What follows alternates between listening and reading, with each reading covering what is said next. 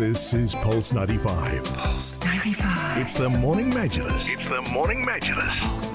Good morning and welcome back on to the Morning Majlis. Now we are talking about the second cervical cancer forum that took place here in the Emirate of Sharjah. We talked about accelerating action on HPV and cervical cancer. That was what we discussed. And cervical cancer was the fourth most frequent cancer affecting women, with an estimated 570,000 new cases in the year 2018, representing 6.6% of all female cancers globally. But now, with the accelerating action was the key topic for this year, and to discuss this in greater detail in terms of who attended, what happened, getting all the highlights, we have Dr. Sawsan Al-Madhi. She is the Director General of FOCP. A very good morning to you, Dr. Sawsan.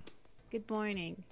Well, it's great to have you here on the program with us. And Dr. Sawsan, I've got to ask you and start off with the key themes that we saw during the discussions at this year's forum. Yes. First of all, thank you very much for hosting me, and thank you for having an interest in what Friends of Cancer Patients does. Of course, this is part of our advocacy endeavors. And as you have rightly said, this is not the first forum that we host. We actually hosted the first one back in January 2019. The good old days when you used to have face-to-face conferences. But the thing is, why January? I think I want to start with that because lots of people are not aware that January is the cervical cancer month, global awareness month. All of us, we know that October is the pink October. It's related to breast cancer awareness. But really, across the year, every month actually is marking some sort of an awareness campaign, or there are days for also speaking about global event like tomorrow. Tomorrow is going to be the World Cancer Day. So January was very important to us. After the success of the first forum, which was in 2019, which was under the title Turning the Tide on Cervical Cancer and HPV, we had a very big declaration that came from Sharjah. It was called Sharjah Declaration 3x3. And that Sharjah Declaration was a very important milestone in the endeavor of the global advocacy against breast cancer. Now, why there is a big interest in cervical cancer? Why there is a big interest in cervical cancer is because cervical cancer, it's the only cancer that can be prevented. It's the only cancer that, if detected early, can have a cure rate of 100%, and it's the only cancer that has a survival rate as well of very high. So it's one of the few cancers that has a great survival rate and has early detection as well. So this is why cervical cancer is a very important, and to have women dying globally, and especially in our region, the estimated death rate was 6,000 women dying every year. That's unacceptable. Of course, after the declaration of Sharjah, which was declared in 2019, there was a global effort which culminated in last November 2020, when the WHO actually initiated the Global Cervical Cancer Elimination Initiative. And cervical cancer is the only cancer that you speak about elimination. Other cancer like breast cancer, colon cancer, you speak about controlling the cancer, but you don't speak about eliminating. And I think this is a huge thing. If we can eliminate at least one type of cancer, then we are on the right step. One of the things that people discussed in the forum was reflecting on 2019 and reflecting on the 2 years in between. And I think the big theme and the big highlight was the COVID situation, because the COVID actually showed us a live example of if policymakers, government, and there is a political will to do something, it can be done, and you can actually gather resources and gather effort to really make sure that you control an outbreak or control a situation, and it is possible. So why can't we also have the same effort in eliminating cervical cancer as a global now issue? And it is costing life, and it is costing lots of money to control it. So, Dr. Sowsan, going back to the global cervical cancer strategy that was passed and adopted by about 194 governments at the November 17th, the 2020 World Health Organization's World Health Assembly. And basically, this strategy, it aims to erase cancer of the cervix 3 ways by the year 2030, which is 9 years from now. So can you talk to us more about that, and how can we achieve this strategy and the aims of this strategy, and why is it so important? So the strategy was called, as you rightly said, the strategy aims at 2030 to eliminate. So it's not controlling, it's eliminating, which means there is no cervical cancer. Supposedly after 2031, 2030, we should not have a cervical cancer issue or an outbreak anywhere in the world. Now, the document or the strategy was very simple. It focused about 3 things. It focused about 90%, 70%, 90%. So 90% of girls should be vaccinated from the HPV. And what is HPV? It's the human papilloma virus. So cervical cancer is caused by a virus. And the prevention method for the virus is to get vaccinated. And this vaccine has been around for almost 10 years now. By making sure that young girls, and I mean high school, teenage girls at that age, getting the cervical cancer or the HPV vaccine, by 90% coverage, then you will make sure that by that year 2030 you will be getting the coverage needed. Then they will not get the cervical cancer. The 70% is for women that needs to be screened. So women need, at least in a population, 70% of the women you need to cover by screening. And then the last 90% is the treatment. So 90% of women has to have access to treatment. And that was something actually that we mentioned that was a whole theme in the forum, is that how can you provide continuum of care? So continuum of care is not just, awareness, early diagnosis, screening, treatment, even getting chemotherapy, radiotherapy if needed, but also access to palliative care if needed. Now, we don't want to reach to palliative care because palliative care means we couldn't treat the cancer, we couldn't cure the cancer, and now we are only working on making sure symptoms and the woman is living a comfortable life, that the quality of her life also is not interrupted, and there's nothing else to be done. So we don't want to reach that, but also we need to make sure that people do get access to that. And the most important thing is survivorship. Is a woman gets a cervical cancer, what's next? How it can be integrated again for the community? How can I have a normal life as a woman, but also as a productive individual in the community? So this is the 3 pillars, which is 90%, 70%, and 90%.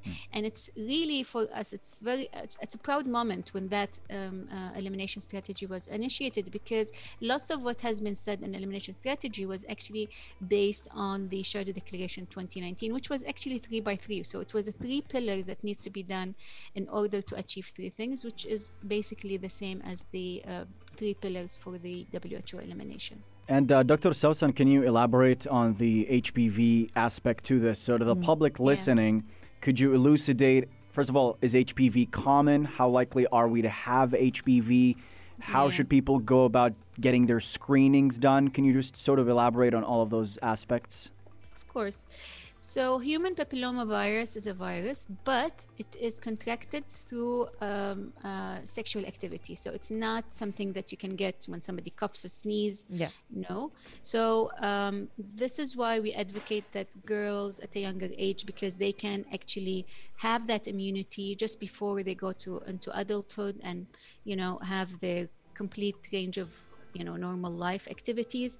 So that's how a person can get it. Now, it doesn't differentiate. It doesn't differentiate between girls and boys. It doesn't differentiate between men and women.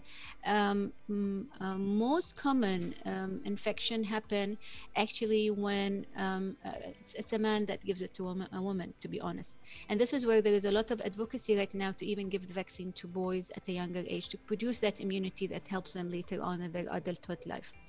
Now, this is how you can get it. Now, how you can prevent it is, and how can you, of course, human papillomavirus doesn't just cause cervical cancer, but also it causes the warts, the genital warts. It causes other issue as well. But of course, the most sinister one is the cervical cancer. And again, and the only way, as we know, in any virus, if you want to prevent that, then there is a vaccine and it's available. What I want to also highlight is going back to the WHO elimination strategy. They mentioned 90% of girls should be fully vaccinated. Now, we got the latest statistic from the United Arab Emirates, and we showcased that, which was in 2019 and 2020, which shows almost 84% coverage rate of cervical cancer, of HPV vaccine in UAE, which is huge. I mean, UAE is a pioneer now in elimination, and that was of cervical cancer, and that was actually showcased as a best practices during the forum last week. Really incredible work. And was it very different to do it very virtually this time round? What were the key challenges, do you think, when it came to having this organized and getting everyone on board? Well, I'm a kind of person who looks at the half full glass, not the half empty one. And I think virtually was actually really good experience for us because if I compare, the forum this year, 2021, with the forum 2020, in 2020, we had it physically. We had amazing group of policymakers, especially from the UAE and from our region. And we had lots of, media influencers, but we couldn't, but because of the venue, I mean, and that was a success back then. It was like almost 150 people who attended, which for us, that was like, whoa, it's a great success. For virtually, we had almost 1,000 registration, and every day we had around 500 to 400 people attending. So I think from an outreach perspective, and that's what you want from a forum, that actually the main objective of it is create advocacy and create that momentum, is you want people to attend. The other thing that we found it very interesting as well is that the number of speakers that we could actually host globally. We literally had speakers from the UK, from US, from Philippines, from our region, of course. So we had a very diverse group of speakers. And to be honest, if you want to do that physically, that would cost us a lot because you have to invite them, travel, accommodation, etc. But then the only thing that they had to contribute was actually their time. And I believe, virtually helped a lot for us to be able to expand beyond our region border and get people from abroad as well, where maybe face-to-face that would have been challenging. And Dr. Sawsan, Friends of Cancer Patients, you guys are doing so much work. Can you talk to us about what you're looking forward to as part of your awareness programs, your beneficiary programs? What should people look forward to, and where can they seek these valuable information that you guys provide all the time?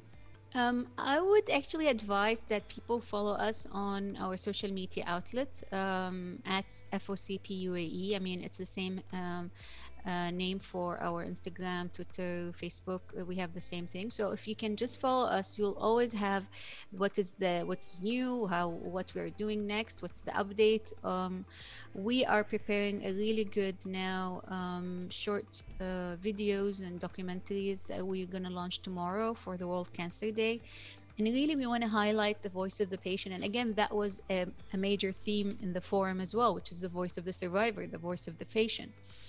And another major theme that was as well, which I was personally very proud of, is adding how media can collaborate into spreading the word, which again, not just mainstream media, but also, social media and other new age media. So I think if my last word would be on the show would be, follow us on our social media, and you will really know what is going on, and also we partner with lots of credible resources, so you'll always get information that is credible and from a good resource. I'd like to get your thoughts and a statement for the World Cancer Day about the importance of it, why it is important to be observing it, and what does FOCP have got in store to observe the day. So if I can get that as well, it'd be great. Yeah, of course. I mean, for us, every day is World Cancer Day at FOCP. That's true. It's not just 4th of Feb. This is number one, but also number two, there is another event that I would love to start advocating for and also observing. It is the Gulf Cancer Week. So all the GCC countries, NGOs like us, civil society like us, come together for the first week of Feb. So for us, we started advocating for, cancer and prevention and control and everything from the start of Feb. But of course, World Cancer Day had got lots of momentum. I would just like to say that if anything we have learned from the pandemic is that really health is very precious, and maybe we have been taking health for granted for so long. And how to stay healthy beside your lifestyle choices, which should be a good one, is also taking care of those early signs that we usually ignore. If you feel tired, no, I'm gonna sleep it off, or it continues, it's okay, maybe I'll just pop up some vitamins. Get checked. You don't know. And I'm not just talking about cancer, I'm talking about everything else. So and one more element that I would like to highlight is mental health. So I think World Cancer Day this year will be focusing a lot on mental health, because we know that mental health and having that moral support for cancer patients is very important. So I think now it's becoming even more essential. Well, thank you for joining us, Dr. Salsan, and it was a really insightful discussion that we've had today, and we look forward to seeing you in the studios physically at some point soon as well. Inshallah. I got my vaccine. Brilliant. We should do that. We will, inshallah. Encouraging the people for sure. Thank you very much again for joining us, and this was our discussion with the Director General of the Friends of Cancer Patients Society about the Cervical Cancer Forum, and also about the World Cancer Day that is going to be observed across the globe tomorrow. Stay with us on the Morning Majlis. We shall return right after the business news headlines, and we'll continue the discussions from there on. You're listening to the Morning Majlis, only on Pulse 95.